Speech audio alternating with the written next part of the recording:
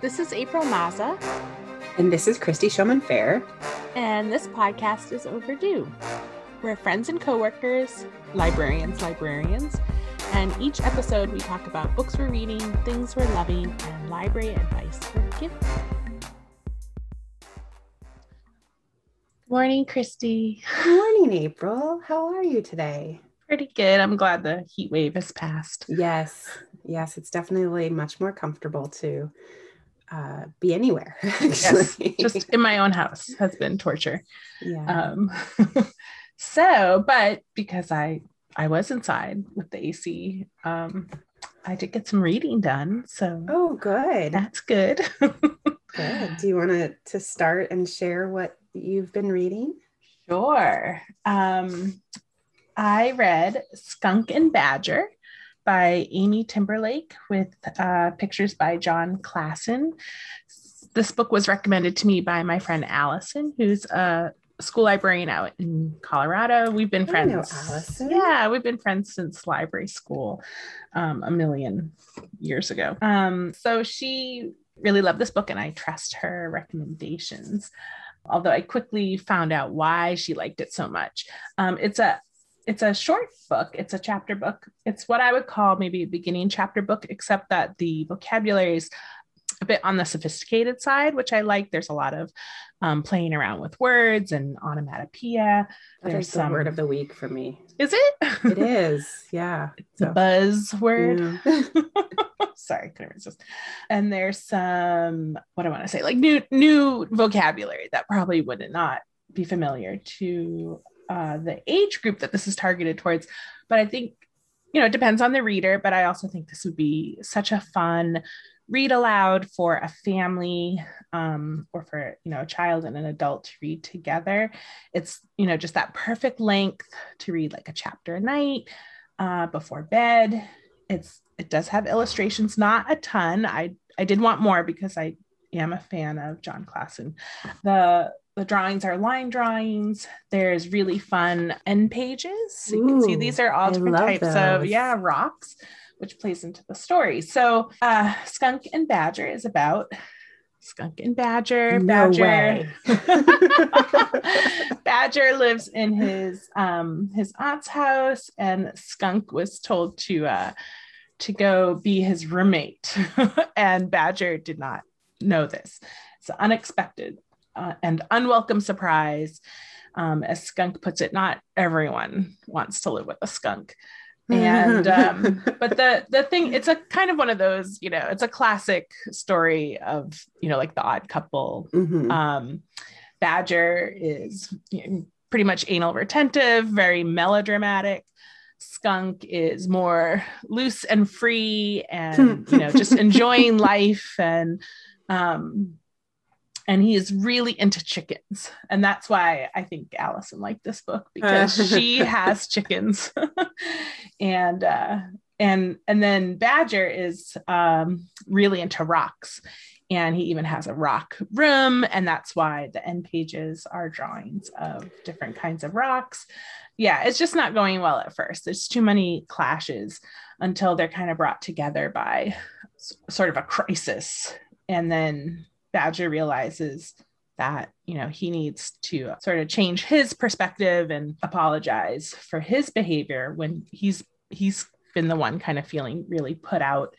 And so that was kind of a nice twist on that. Like, he totally learns that he was being sort of the unpleasant one, not necessarily Skunk. And they come to a harmonious conclusion. So definitely, if you even just look at the cover, you're thinking Frog and Toad, Skunk and Badger. I know we've talked about the animal as people books, but I think this one works because it is in that sort of vein. Don't bother me as much. I think it's maybe it's usually when an animal and humans are existing together. If the whole world is animals, then I don't have a problem. I don't know why. Well, and I think, part of it is because you can Toad and snail. And is it the end of the beginning or the one by Avi? That's a snail. Oh, I I don't love know if I've that ever one read that too. one. I'll have to look Yeah, it and up. I think that's part of it is like they are like people, they're characters, they have their own world, so it's you can still relate to it even though they're not humans. And they do have, some animal characteristics, like obviously Skunk can spray. Right. And the chickens just say bok bok bok. So do they like chickens as in like keeping them as pets or as food? No, they are characters. Yeah, and they're not food. Okay. Well, they're not Okay. food for Skunk and Badger. Okay. But that's sort of where the dramatic moment lies, is when the chickens are in danger. But I don't want to give too much away. But yeah, it's just a lot of fun, and there's some of the illustrations are in color, and then, as I said, most are line drawings, and it just sort of adds that it's got a very nostalgic feel to it. Again, like thinking of Frog and Toad and other books like this. It's a small size book. It's a short book. I really enjoyed it, and I'm already knowing who I'm going to give this I can think next. of a certain rock-loving 8-year-old that Oh, might need to read. Oh yeah, it would be a lot of fun, and that is part of the fun, is the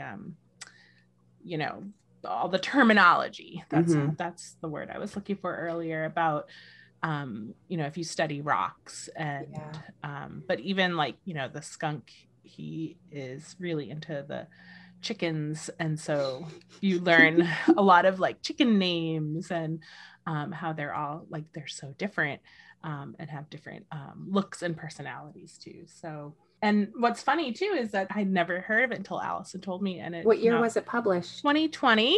Okay, well that and it got a lot. Yes, it does. It got a lot of like really positive publicity. It was on a lot of best of books. But yeah, 2020, it's like the last year. It is, especially for me, for reading. So how about you? What do you have today? So today I have an audiobook. I had heard about this before it came out from Book Twitter, but then finally went looking for an audiobook the other day, one that was not 25 hours long. I stumbled upon Starfish by Lisa Phipps. It is a debut novel, and it's novel in verse, which I didn't realize at first until I started listening, and then realizing how like poetic the language, how lyrical and plus all the chapters were very short. I was like, this is interesting. It must be in verse, since I was listening to it. So it tells the story of Ellie, who is in middle school, or 5th grade or 6th grade. I forget exactly what grade. And she's fat, and she has been teased her entire life. She was nicknamed Splash at her 5th birthday party when she jumped and did a cannonball in the pool, and her siblings made fun of her, and everybody calls her Splash. Nobody calls her by her name. And it is a lonely, sad existence at school, and within her family as well. Her mother is very difficult and controlling about eating behaviors and clothing. There's a chapter where her mother won't buy her new clothes because she thinks it then encourages Ellie to not lose weight. The narrator of the book has the perfect voice, and I didn't do a good job of researching ahead of time to see who it was, but she made the book even more special. I mean, I might cry a little bit just talking about it, because this is a book that 10-year-old me needed. There we go. It's okay. Normally I laugh a ton, but today I'm not. I think that that's actually one of the things that makes books so amazing, is that they can bring emotions to the surface. They can heal kids who need it. They can speak to issues that kids have that people avoid talking about. But those of you who don't know me, or who haven't seen me in person, I'm fat. I'm a big kid. I always have been. But I'm also healthy, and I always was in sports. But that didn't stop people from being mean. And Ellie is tortured. I mean, her experience definitely was worse than mine, but there were a lot of similarities that just made me pause. And I cried while driving around listening to this book, but I also laughed a lot, because Ellie's voice is just so fabulous. And she has a new friend next door who sees her and loves her just who she is. And ultimately, the story is body positive and full of joy. Ellie has an amazing father and a wonderful therapist, and I just want this book to be part of everything. I want kids who need it because they are being bullied to have it. And I want other kids to read it too, so that they understand what it's like to be on the outside because of some feature that people have decided is not okay. And it was amazing. Sounds like 47-year-old me needs this book. Yes. And I actually recommended it to another friend who I knew had a similar childhood, and the same thing. It's a sit and read, listen in one sitting almost. It's not super long, and you don't want it to stop. Ellie is so lovable, but also going through so much pain. But yeah, I think a lot of us who are in our 40s and 50s and 30s who had experiences like this as a kid need it. And I really, really am grateful to Lisa Phipps for writing this book. Her poetry is gorgeous. I rewound multiple times to re-listen. And I actually want to get a physical copy of the book so I can see it in print and see the formatting. I wrote this down that got starred reviews from Kirkus, Publishers Weekly, School Library Journal, Book List. It is just so fantastic, and everybody needs to read it.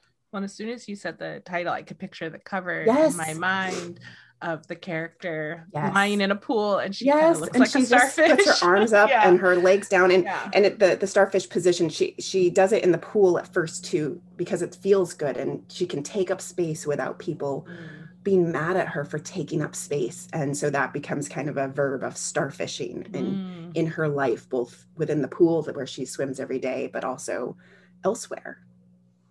That sounds amazing. I'm definitely and now I need a tissue.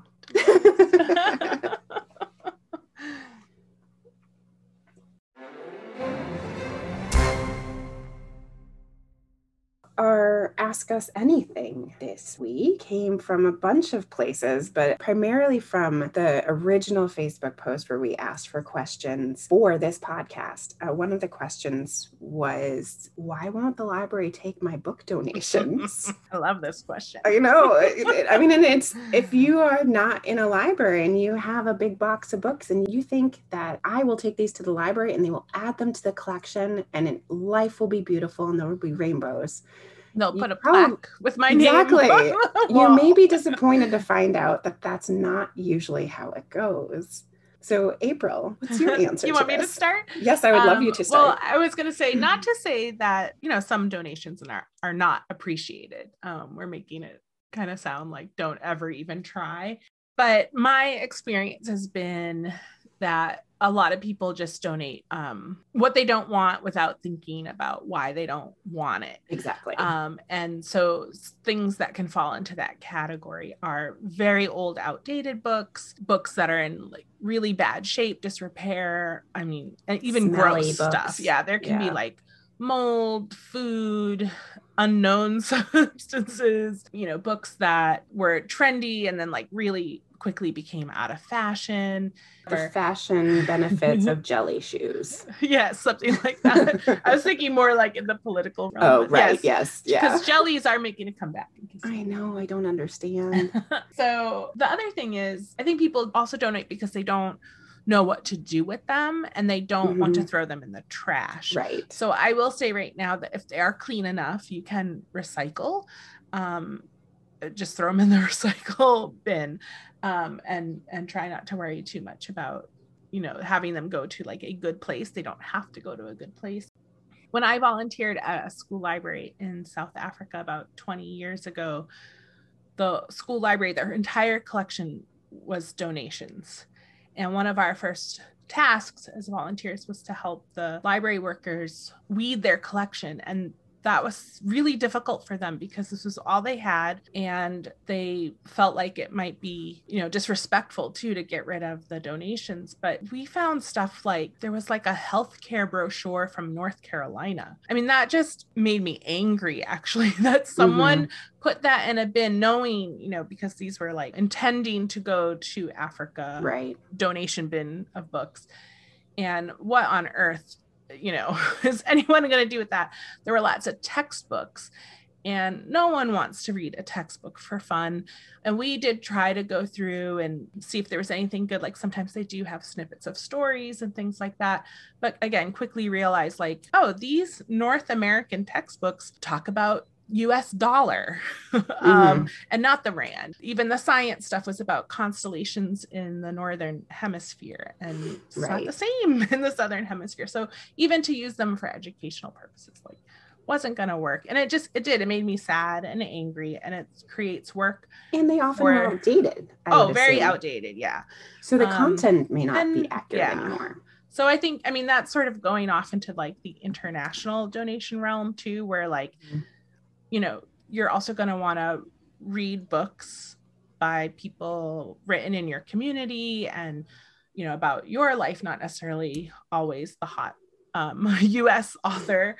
But I think, again, going back to like public libraries here, especially our school libraries, kind of framing it that way, like what would this particular place do with this particular thing, not just grabbing an armful of books and papers from your home and putting them in a bin. And actually, I read something the other day. It was about community fridges. And the quote was, don't put anything in that you wouldn't want to take out, which I just thought was really great. I mean, in terms of food, it makes a lot of sense, but it can also work for books as well. Even though you're giving it away, you still want it to be something that someone else is going to read. So one of the things I was thinking about too, when it comes to donations, is that I think people assume that public libraries here in the US need them because they don't have funding. Right. And that may be true in some communities. Absolutely. I don't know the funding structure for every community across the country.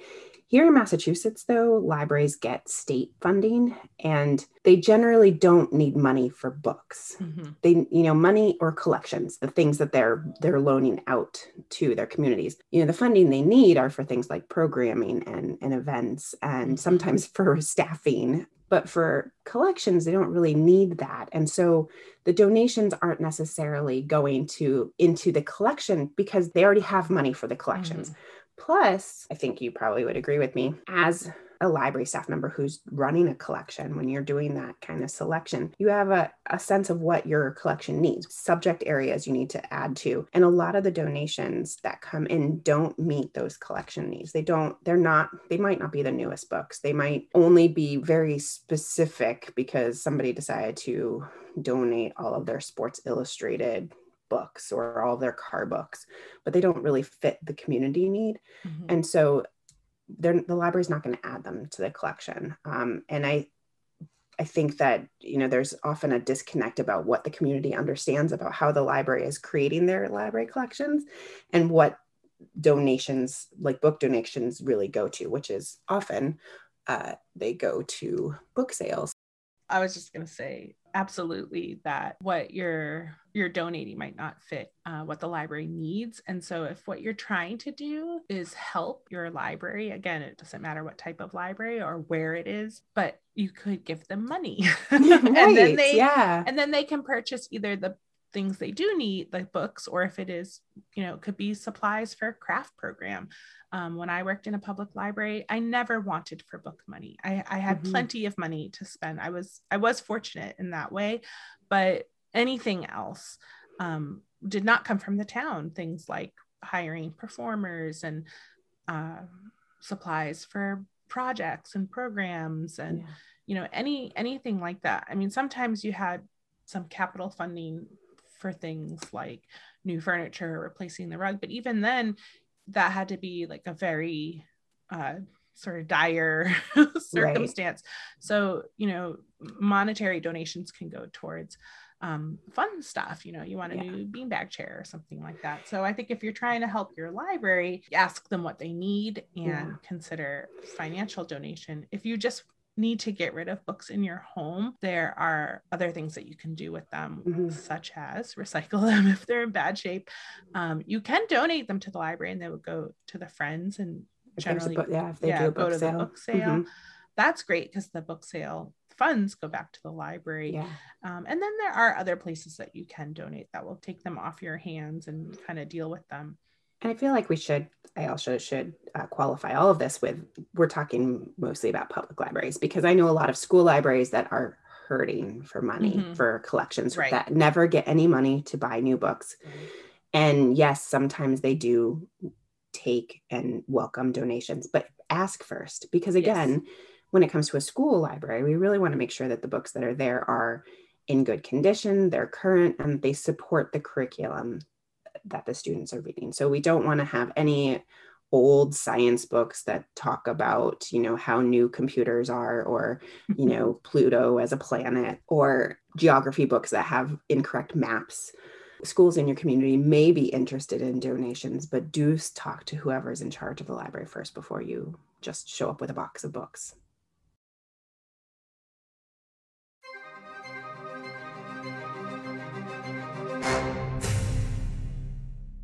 Hey, Christy. Hey, what April. What have you been learning lately? Oh my gosh, so much. So I had a really hard time picking for this episode.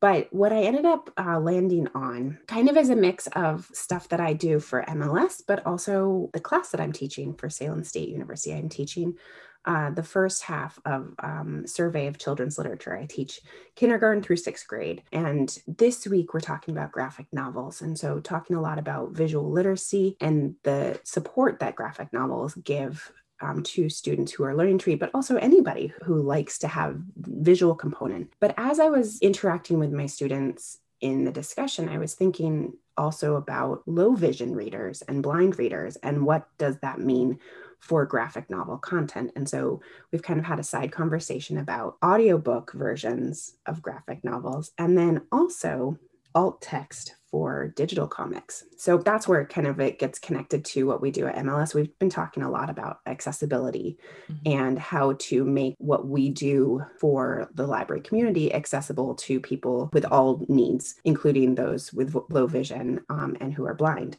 Creating alt text for images is really important, but I had never really thought about it from a web comic or a graphic novel kind of standpoint and what that would look like. And so I went down this rabbit hole of reading about all these comic authors and illustrators who now add alt text to their comics so that screen readers can read the comics. There is one that I found, this blog called Veronica with Four Eyes. The website is VERON4EYESCA.com. Veronica with Four Eyes. And she uses a screen reader. And so she has a whole post. This was from November 2018. I guess at that point, Instagram changed how people could put in alt text. And so now creators on Instagram can actually add their own alt text. And there are a lot of digital comic artists that use Instagram as their platform. There are a couple that I actually follow. I never really thought about them as comic strips, but I guess they technically are. Where so each image, if you have like multi images on an Instagram post, each image is a panel, and each image then can have its own alt text. And so people who will use screen readers on their iPhones or on a computer can then, who are low vision or blind, can then read the comic. Oh, that's great. Yeah. So Veronica with Four Eyes has a whole post about how to write alt text for digital comics, which is really fabulous. And but then she also has a bunch of other pages as well about texting with vision impairment, how to use emojis with vision impairment, which if you have ever used voice to text, you have to know exactly what you're choosing when it comes to an emoji.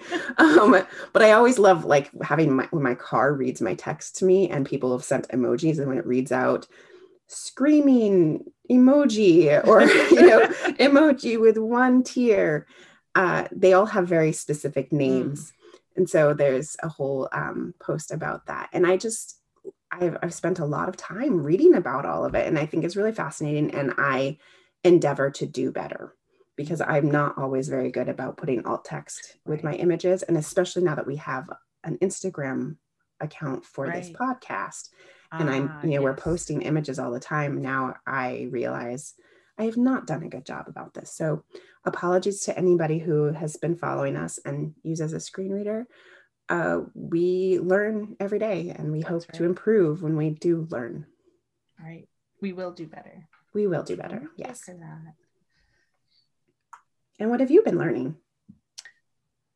Well, it's kind of interesting because I didn't realize this till I was sort of writing up my notes, but my learning and loving are connected, and I really didn't plan it that way. So a little foreshadowing there.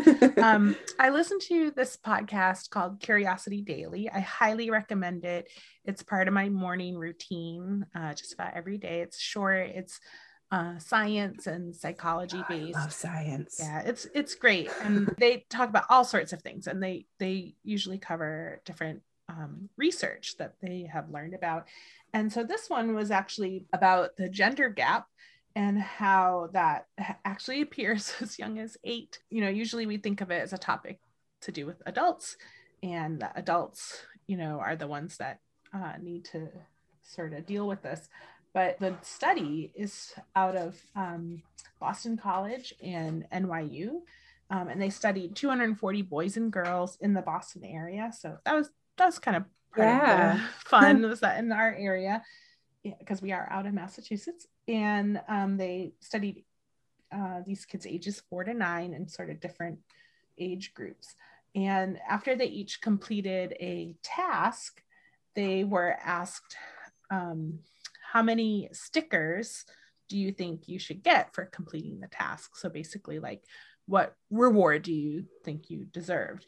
And they would be asking either a male or female researcher.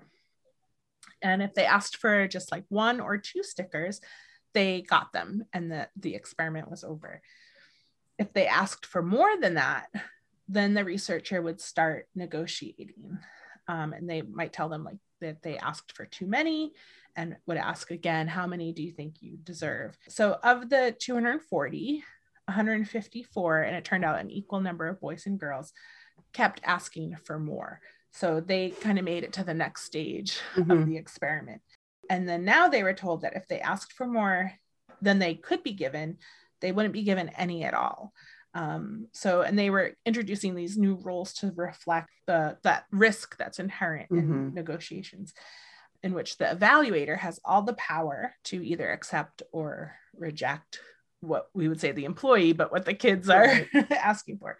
And what they found was that the older girls, so in the 8 to 9 grouping, asked for fewer stickers initially if they had a male experimenter, just right off the bat, without negotiating. Wow. And the experimenter's gender did not matter for the younger girls or for any of the boys. They if they were going to ask, they just kept asking. And then they also found that older girls were more likely to drop out of the negotiation when they had a male experimenter. And again, that was not true of any of the other groups. So at that point, when they start to stop asking and the experiment's over. So, when I listened to this on Curiosity Daily, they talk about how this, kind of daunting information, daunting outcome for sure. But, it's really important so that we can start to address the issue earlier, to be aware of it and start to address it. The study doesn't really explain like why this happened, but we can make some assumptions. Well, and also thinking like what's happening to girls at 8 to 9 years old? Right. I mean, the first thing that comes to mind, because I do have an 11-year-old, is early stages of puberty. And how does that then affect how people are reacting to them? Right. Well, and I was thinking just school in general, because school is a structure much like work, where there is power and negotiation in a lot of ways. And that's, 3rd, 4th grade. Yeah. 2nd, 3rd, 4th grade. And that's, a lot of learning is shifting too. Yeah. But certainly, the study points to our society, our culture here in the US. Girls are made to feel inferior than boys. I mean, things are a lot different than even when I was a kid in the 80s, but that's still a prevalent thought in our society, that girls have a lower status compared to men. So I did want to, at this point, mention that on our Vimeo page, which we do have the link in our show notes, there is a recent webinar that is called Salary Negotiation for Library Workers that our coworker Amanda put together. And it was amazing. Yeah, it's really, really good. Yeah. The presenter is a library worker, but she also talks about just sort of in general things like the gender gap and also racial inequity when we're talking about these sort of salary negotiations. So it's really for anyone. I mean, anyone can watch it and get something from it. I appreciated that came up in her presentation and as something to think about why we don't ask, why so many of these girls didn't even bother asking for more. Right. You don't want to bother. You don't want to be that kid. Right. Mm-hmm. Right. So, wow. I know, something to so much to over there. Yeah. Wow. And I'll put the link to the study, an article about the study in the notes too.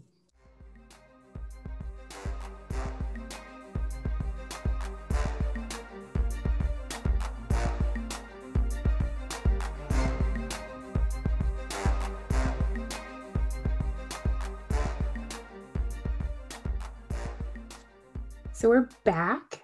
We took a little break because there were landscapers outside. And now we are going to talk about what we're loving this week. Better outside than inside. But... Yeah, yes, the weed whacker was outside, but it still was loud enough. And I can tell everybody that I have a pile of stuffed animals sitting around my microphone to absorb sound and make it sound better. It didn't work. I will post a picture of my stuffed animals, but it did not work, sadly. So, April, what are you loving this week? Well, it's another podcast. Is that the connection? No, it's a bigger connection than that, but just kind of funny that on our podcast, I've now talked about 2 podcasts, but you know what, though? I find a lot of my podcasts from other podcasts. Yes, well, and that may be where I discovered this one. I actually can't remember, but it's called the Financial Feminist Podcast. And its creator is Tori Dunlap. I never heard of her before, but she runs a website called Her First 100K. And she's a money speaker and educator. And in the podcast, she says, I believe I was put on this earth to fight for women's financial rights. And I was very, intrigued by this idea. That. Yeah, I like it a lot. I have had a very complicated relationship with money. A lot of it stems from not really understanding it and not really having a good financial education. And so this was really exciting to me. And I've just dove in head first. But, one of the things I really liked about the first episode is that she does talk about how, in particular, women are at a disadvantage when it comes to financial education, and that she doesn't believe we would have any sort of equality until we have financial equality. And she also mentioned that the wage gap, the investing gap, but also the wealth gap, there's so many statistics that show all of that's related to the gender gap. She also says, we know money is important. We know that learning about personal finance is important, but we're consistently told that talking about money is taboo. And that also really resonated with me. Yes. And if talking about money is seen as shameful, evil, if money is just for men, Tori says, guess what? The patriarchy systems that already have money already have power. So they get to stay in power. Mm-hmm. And she also says the very act of getting your financial bleep together is feminist. And again, that, just listening to the first episode, which is very short, I encourage everyone with the chance to do that, to give it a try. Just felt very empowering. It's just a lot of yes. Her format is that on Mondays, there'll be sort of short episodes that have action items, kind of like a quick hit for the week, something that you can do. And then on Fridays, they have longer conversations with other women talking about financial topics, maybe necessarily in the finance field. But the second episode I listened to was about MLMs, which is multi-level marketing. And I listened to another podcast all about that. Yeah, The Dream. that those kinds of programs often target women. Yeah. And if you listen to that podcast, you learn a lot about why that is, but also the racial wealth gap, sustainability. So really interesting topics. And so, yeah, I did kind of go down a little bit more of this rabbit hole of like going to her website, taking the financial education quiz. I watched a webinar with her. She's very engaging and she's like definitely very upfront. That might turn some people off, but I really liked it, again, especially related to this topic where like we have to stop being too polite about money and being afraid to talk about it, and thinking again that like it's wrong to even want money when financial freedom is so important, and it allows you to do things, even like she mentions, maybe you want to donate to certain causes that are important to you, and and if you don't have the income to take care of yourself, you can't then do that work. Yeah. And the thing is, like, wanting money isn't just a like, oh, I want to have stuff. For many people, it's a survival. Right. It's a survival thing. And she talks about that too. Like, how could you get out of a bad situation? If you're in a bad living situation, having finances is going to help you. I've already learned so much, and I have started making changes. It's kind of like made something that previously was overwhelming and daunting to me exciting. Like I can handle this. I am empowered. Yeah. So how about you? What are you loving? So mine actually is pretty feminist too. And I told you briefly about it off podcast, but I will share here is that my husband and I recently watched the first episode of the show We Are Lady Parts. Mm-hmm. He found it and thought, hey, this is something that Christy really would love. It is a comedy, British comedy about a group of Muslim women who have a punk band. And the main character is Mina, and she is a PhD candidate in science. I don't remember what, but she plays the guitar and teaches guitar to kids, but won't ever perform in public. But through a series of kind of weird circumstances, she ends up meeting up with this band as they're looking for a new guitarist. And they insist that she become their lead guitarist. And all the women are Muslim, living in, I think they're in the London area, but they all are very different in how they celebrate their religion and how they dress. Some wear scarves, another wears hijab. And that's not the central point of the story. It's part of it, but it's not the only thing. And I just read an article about it that was posted this week by Shannon Malero on Jezebel called We Are Lady Parts and the Power of Sex, Prayer Rugs, and Rock and Roll, which made me appreciate the show even more. The author of that article is Muslim and used to wear a hijab. And she said that she kind of hate watched the first episode, didn't expect to like it, thought that it was going to be, stereotypical and, just not well done. And she absolutely loved it and basically said she had to eat her words and now thinks it's the most amazing thing ever. So it is hysterical. Even for me, I grew up in a Presbyterian family. I do have friends who are Muslim, so I understand some aspects, but one of the things that's really amazing about the show is the representation and showing that there is no single way to be Muslim. And, so each of the women there are from different ethnic backgrounds. They all happen to have the same religion, but that doesn't mean they're the same. Right. And I think that especially in the United States and in white societies and within the United States, there's this idea of Muslim is this single kind of identity. And that's so not true for a religion that spans countries and cultures.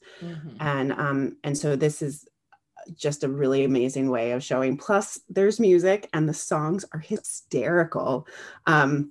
There's one I think called Voldemort Under My Hijab. And all the music is on iTunes, so you can listen. Cool. The first song that's in the first episode is nobody can honor kill my sister but me. Nice. Which is a little, macabre, but it also is like, sisters are fighting. And, it just is so well done. The only downside to this is that, so it's on Peacock, which we had to get as a streaming app, and the first episode is free. Oh, so I am going to have to suck it up and get a trial and then binge watch all of it. I don't think I can give up on these characters. I really want to know how this all goes. Right. Oh, well, cool. Yeah, I saw like a banner ad for it. And I thought, oh, that seems intriguing. So now I'll definitely check it out. So hard through this first episode. It was exactly what I needed last night. I needed this burst of or whatever night it was that I watched it, burst of humor this week. And it just was so well done. The actresses are fabulous, and I am really excited to keep watching.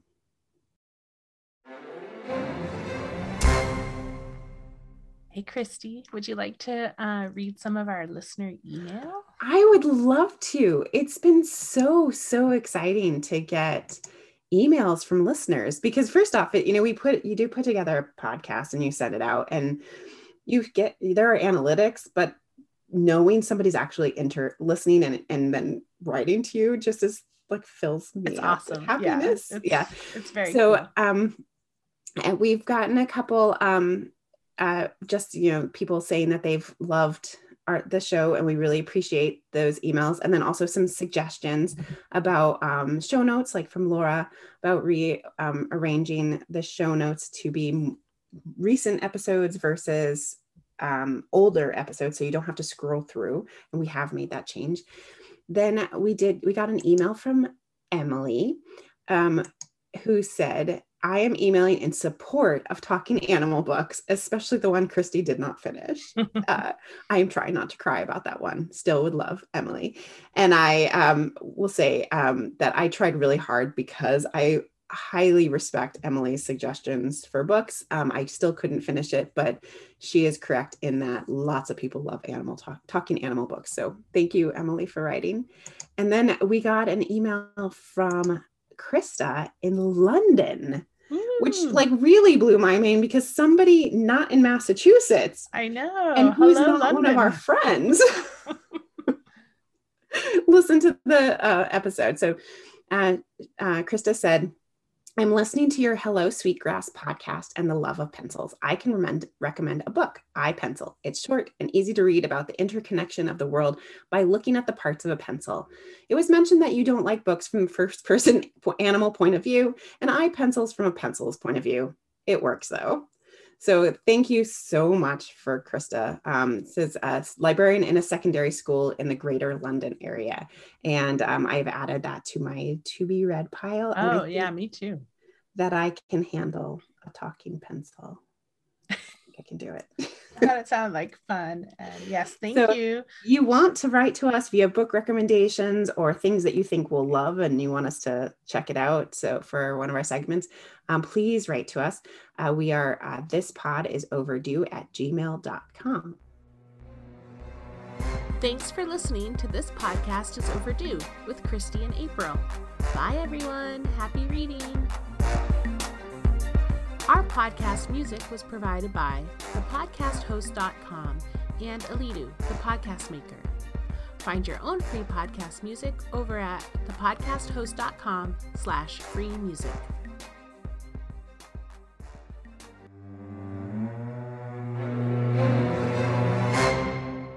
All right, bye. Bye. Was that a good ending? Yes. Okay.